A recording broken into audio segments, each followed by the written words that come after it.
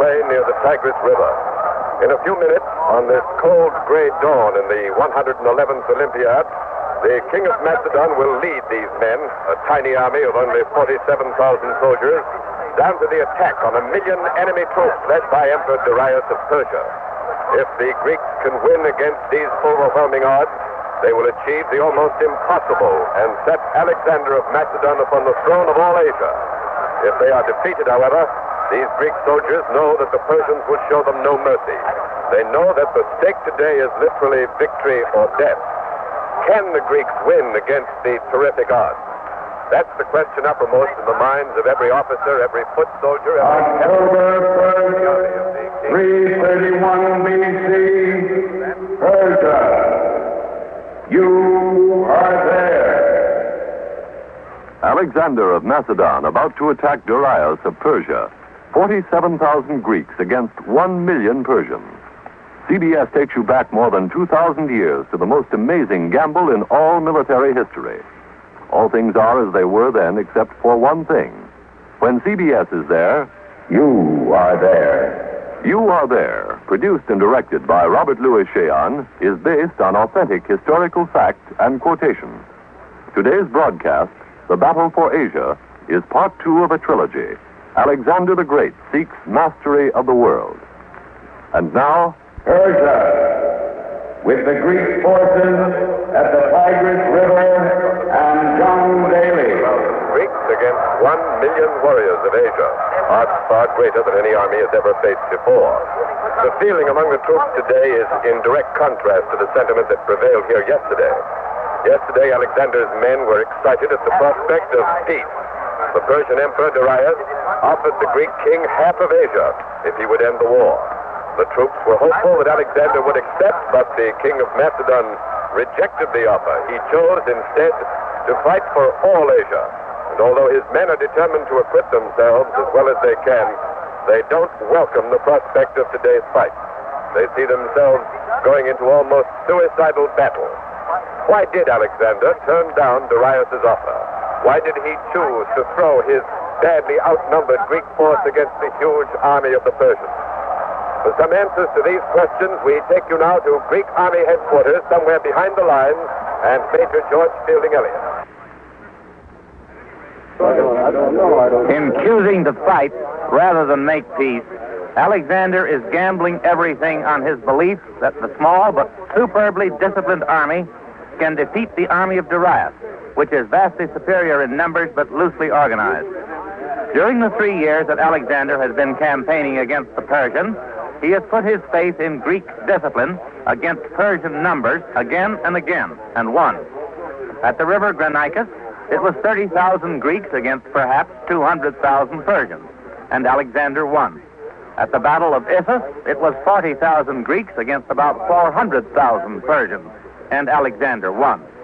But today the odds are not 7-1, they are not 10-1, they are 20-1. And the question is, will Alexander's hitherto successful formula stand the test of these newer and greater odds?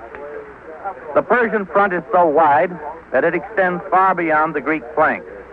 It is entirely possible that despite Alexander's superior mobility, the Persians will outflank, surround, and destroy him by sheer weight of numbers. Darius has chosen today's battlefield. It's a broad, flat, and deep plain, perfect for maneuvering the great masses of men at his disposal. The main weight of the Persian attack will undoubtedly be aimed at the Greek flanks. If Alexander can succeed in keeping his flanks from being rolled back, if he can stave off encirclement by the Persians, he has a fighting chance to win this battle.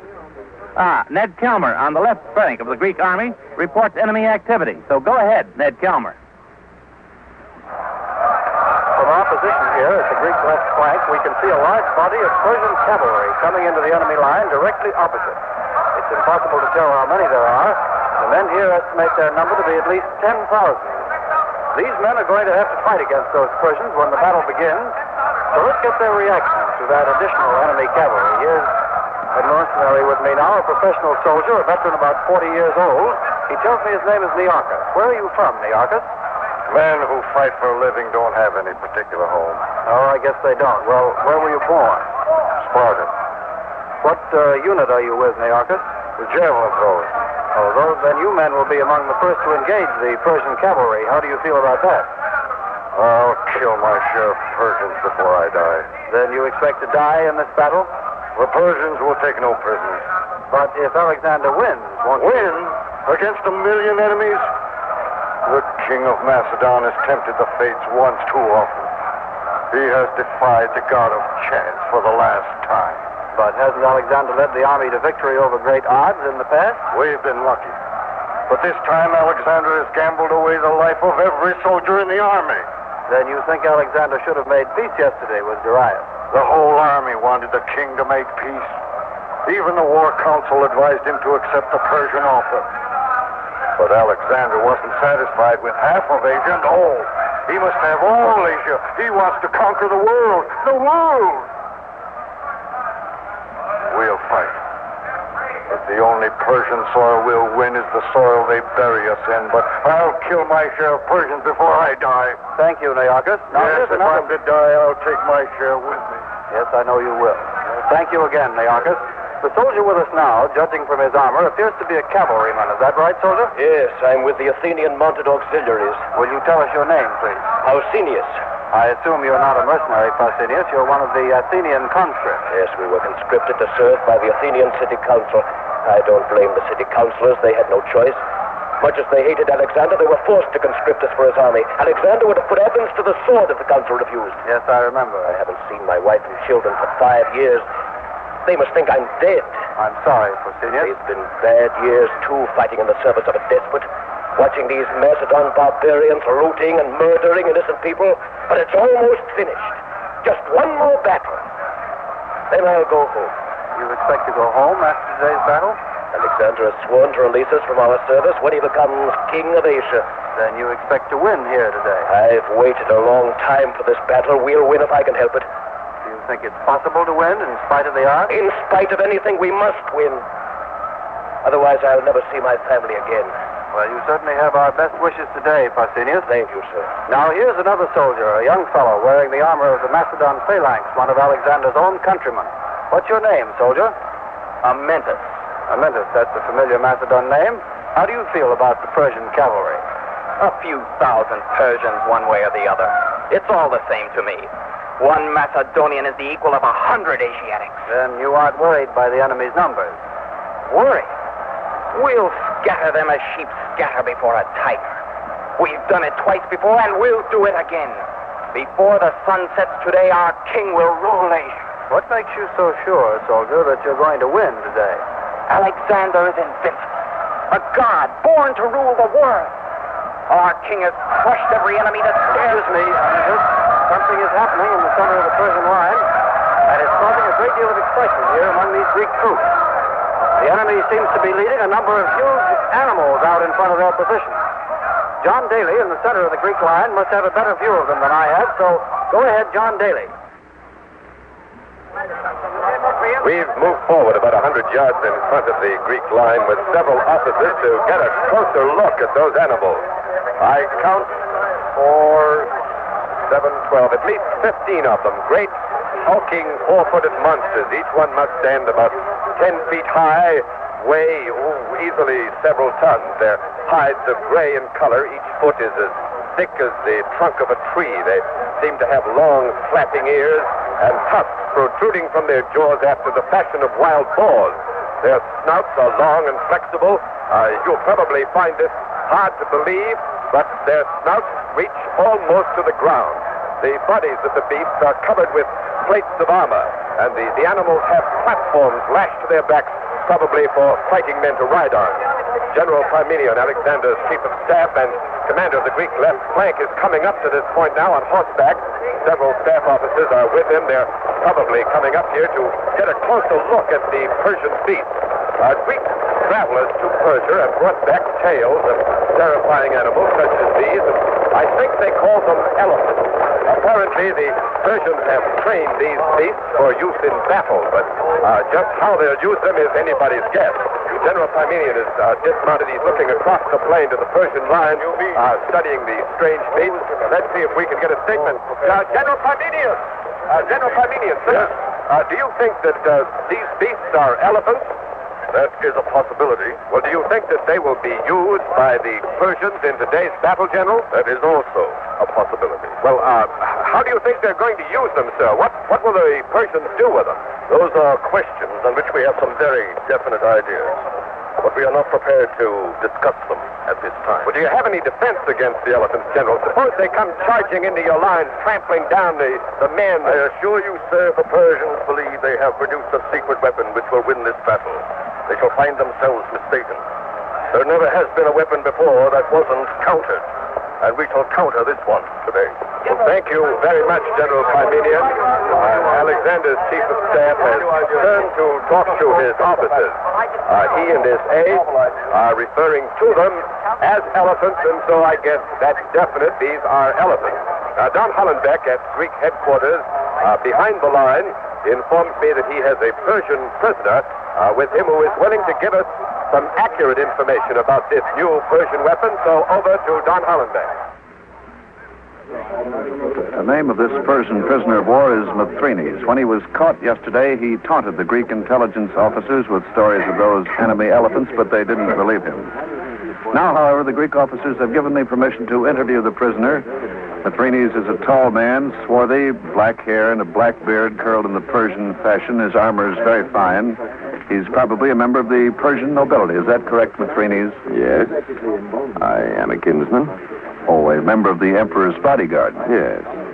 The kinsmen of the nobles of Persia who enjoy that privilege were the finest body of troops in the army of His Majesty, Darius. Yes, I'm told you were caught by a very ordinary detachment of Greek scouts. I beg your pardon, sir. They were Thracian scouts, not Greeks. There's quite a difference. What is the difference? Well, the men of Thrace are a more warlike people than the Greeks. Closer in blood to the Persians.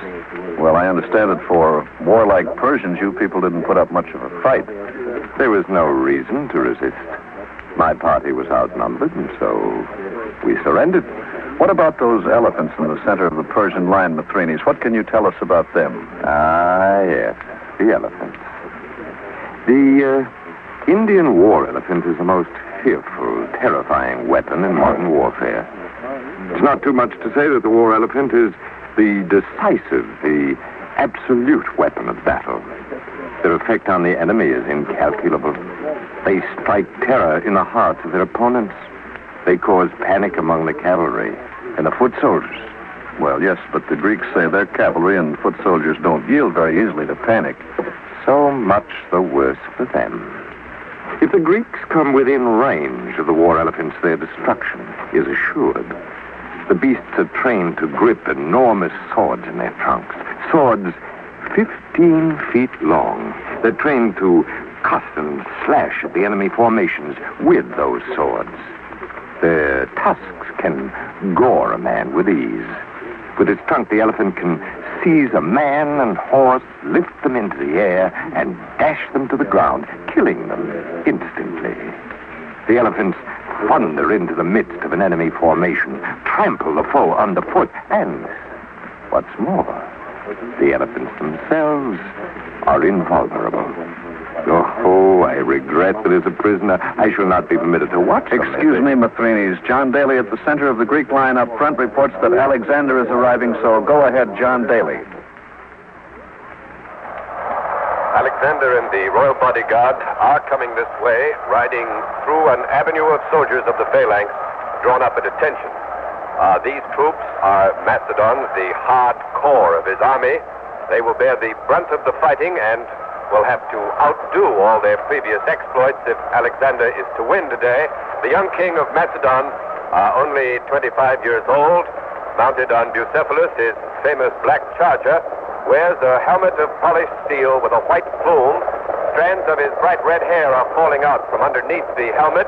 His armor is very light and fine. He carries a sword and shield, and as he passes close by, we can see that he is fresh shaven. The king looks rested and confident. Alexander and his party have passed through the line. Now they are riding out in front of it in full view of the Greek phalanx. We've been told that Alexander will speak to these troops before the battle begins. The soldiers are silent, waiting for their commander to address them. In this army of 47,000 men, all eyes are turned toward Alexander. Down below on the plain, the million men of Persia must also be looking up here as they wait for the battle to begin. The royal bodyguard has stopped about 50 yards in front of the line. Alexander has wheeled his charger around facing his troops. He's signaled his trumpeters, and now they are sounding Alexander's battle call, the Scene of War.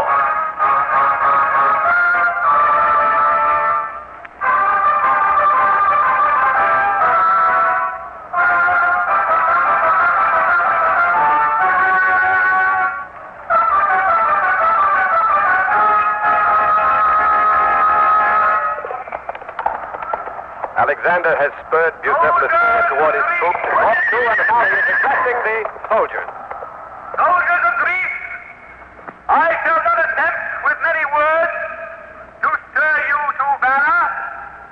I ask only that you remember your heroic deeds of the past. Their memory shall be enough to incite you to glorious triumph. Have faith in me, your commander. I have led you from victory to victory. Remember, this time we fight not for a mere city, not for a province. The prize today is all Asia. I admit the task is difficult, yet the battle must have only one outcome. We must destroy the enemy. If we fail, there is no retreat. Behind us are the river Tigris, the Euphrates, and countless miles of enemy land. We must advance and conquer. Alexander has turned his charger toward the enemy, raising his arms high, sword in one hand, shield in the other. The king of Macedon lifts his eyes to heaven and speaks once again.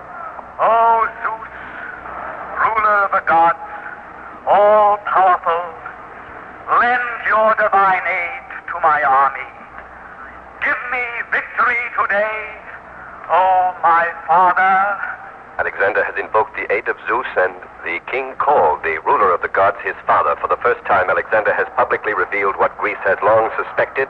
He actually believes that he is the son not of the mortal Philip of Macedon, but of the mighty immortal Zeus. Once more he calls out, men of Greece. Forward to the attack! Forward to the attack, and now, with a blare of trumpets, the army has begun to move forward. When the man speaks, Alexander has ordered absolute silence until the enemy is engaged. I'm going to move down the hill with the Greek center above me at the very crest of this long hill. Ken Roberts has a commanding view of the entire battlefield. We'll cover the initial phase of the attack. Go ahead, Ken Roberts. The vanguard of the Greek army is now almost midway down the hill, moving swiftly toward the Persians.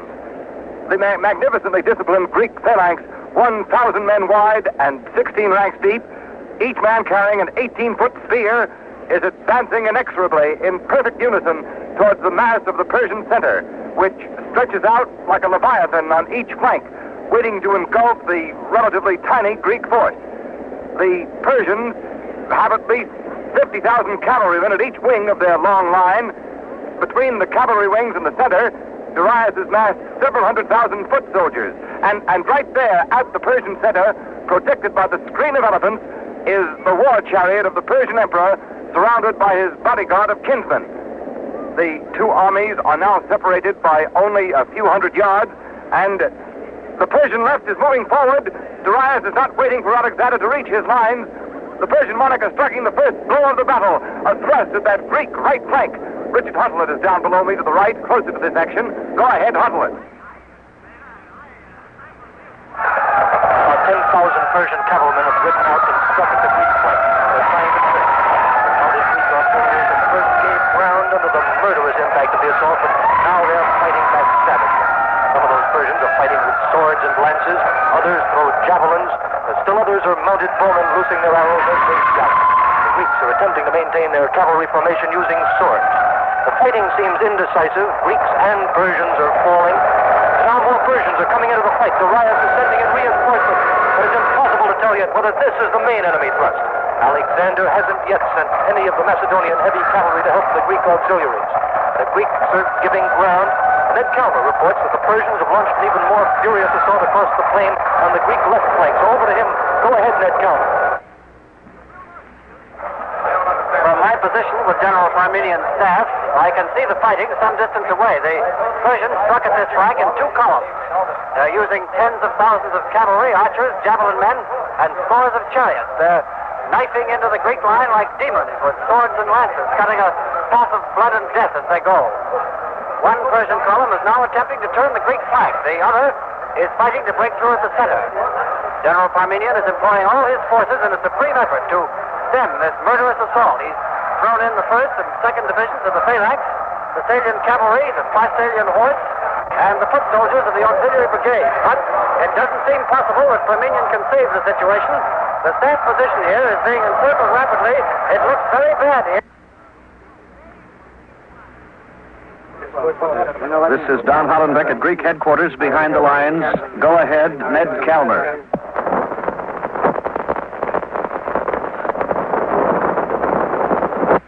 Go ahead, Ned Calmer.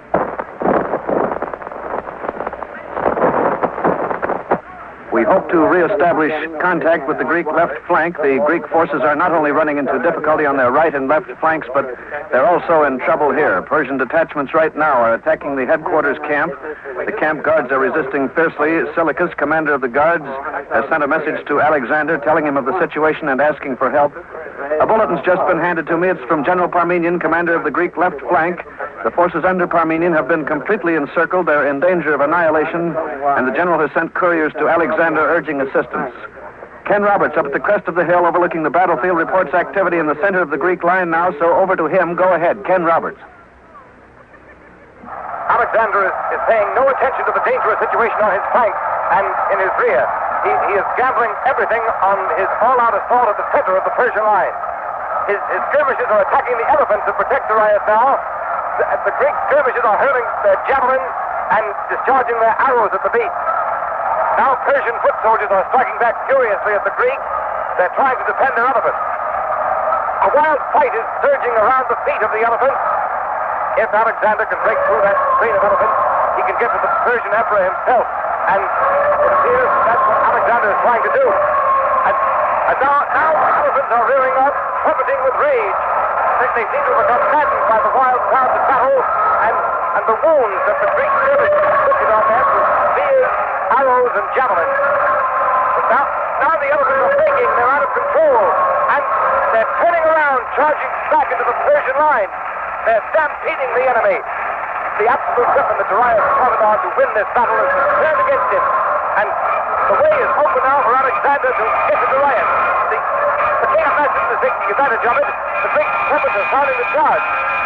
Alexander is leading the attack. John Daly is running out a broadcast from a vantage point close to and overlooking the center of the line. So go ahead, John Daly. Go ahead, Daly. Alexander and his Macedons have smashed into the center of the Persian line like a thunderbolt. Emperor Darius' royal bodyguard of kinsmen have engaged them, are fighting bitterly behind the kinsmen. In his war chariot, the Persian emperor is shouting commands, trying to rally his nobles who guard his person. If the kinsmen fail to stop that savage Greek thrust, Darius will be at the mercy of Alexander, and we may see personal combat between the two monarchs. Something that Alexander is probably seeking, but from the look of this battlefield now, Darius doesn't want it too much. It seems incredible that Alexander has reached this point, but even now it doesn't seem possible that he can break through that mass of Persian defenders and reach Darius, for the kinsmen are great fighters, their ability known to legend. The Macedons here in the center must be outnumbered at least 5 to 1. Javelins and arrows are singing through the air. Spears and swords are flashing in the air, taking a terrific toll. The Greeks don't seem to be able to wield their weapons fast enough to make any difference in the dense ranks of the enemy. Cut and hack as they will, the Persians fall as they do in great numbers. Still, there are others always to take the place of those who do fall. And still, Alexander and his men keep hacking their way forward, keep plunging in against the kinsmen, and the kinsmen are beginning to waver, are beginning to give ground. as they waver. The Greeks fight with renewed fury, and this protective mass around Darius now is beginning to break up. Alexander is beginning to drive through the kinsmen straight toward Darius' war chariot. Alexander's been waiting for this moment for years. It's been one of his ambitions to destroy Darius in hand-to-hand combat. But Darius has turned. He's fleeing. He's refused to face Alexander in battle. He's swung his chariot around, and he's lashing his horses, and they're galloping away with him at top speed. Alexander's not giving chase. He's not allowing his emotions to master his military judgment. There's still help to be dispatched to Parmenion and Seleucus. There's still the great body of kinsmen here to be defeated, but the royal bodyguards have seen their emperor turn and flee, and they too now are beginning to run away, and the sight of the emperor and his kinsmen in flight is causing general demoralization among other Persian units. Thousands of them are beginning to throw away their weapons. Thousands are surrendering. Thousands more are following their leaders in flight. The Greek trumpets are sounding, halting the charge. Alexander is now calling his men around him, shouting to them, trying to get their attention. I think he's going to speak to them. I'm going to try to get up there now. It's only a short distance away.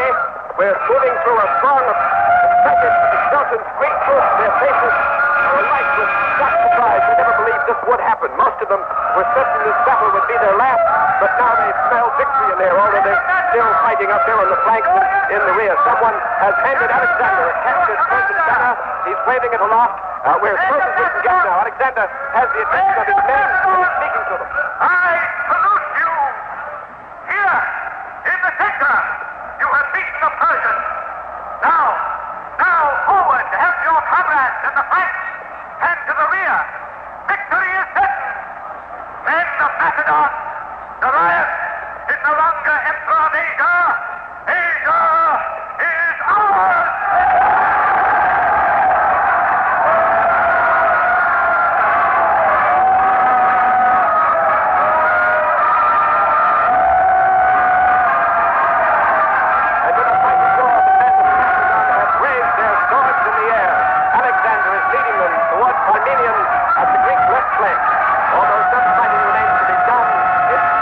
The battle is won. The battle for Asia is over, and astonishing, incredible victory for Greece. Here on this plain near the Tigris River, the rule of Persia over the vast provinces of Asia has been dealt a mortal wound. Here among the piled-up bodies of the dead, the young conqueror of Macedon has carved out for himself an empire which reaches from the... October 1st, 331 B.C. Alexander of Macedon defeats Darius of Persia and wins the rule of all Asia. You have been listening to The Battle for Asia, another broadcast in the series You Are There, produced and directed by Robert Louis Cheon.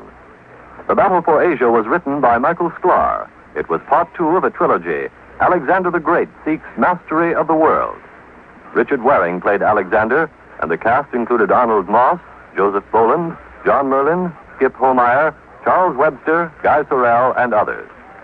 Next week, part 3 of Alexander the Great Seeks Mastery of the World.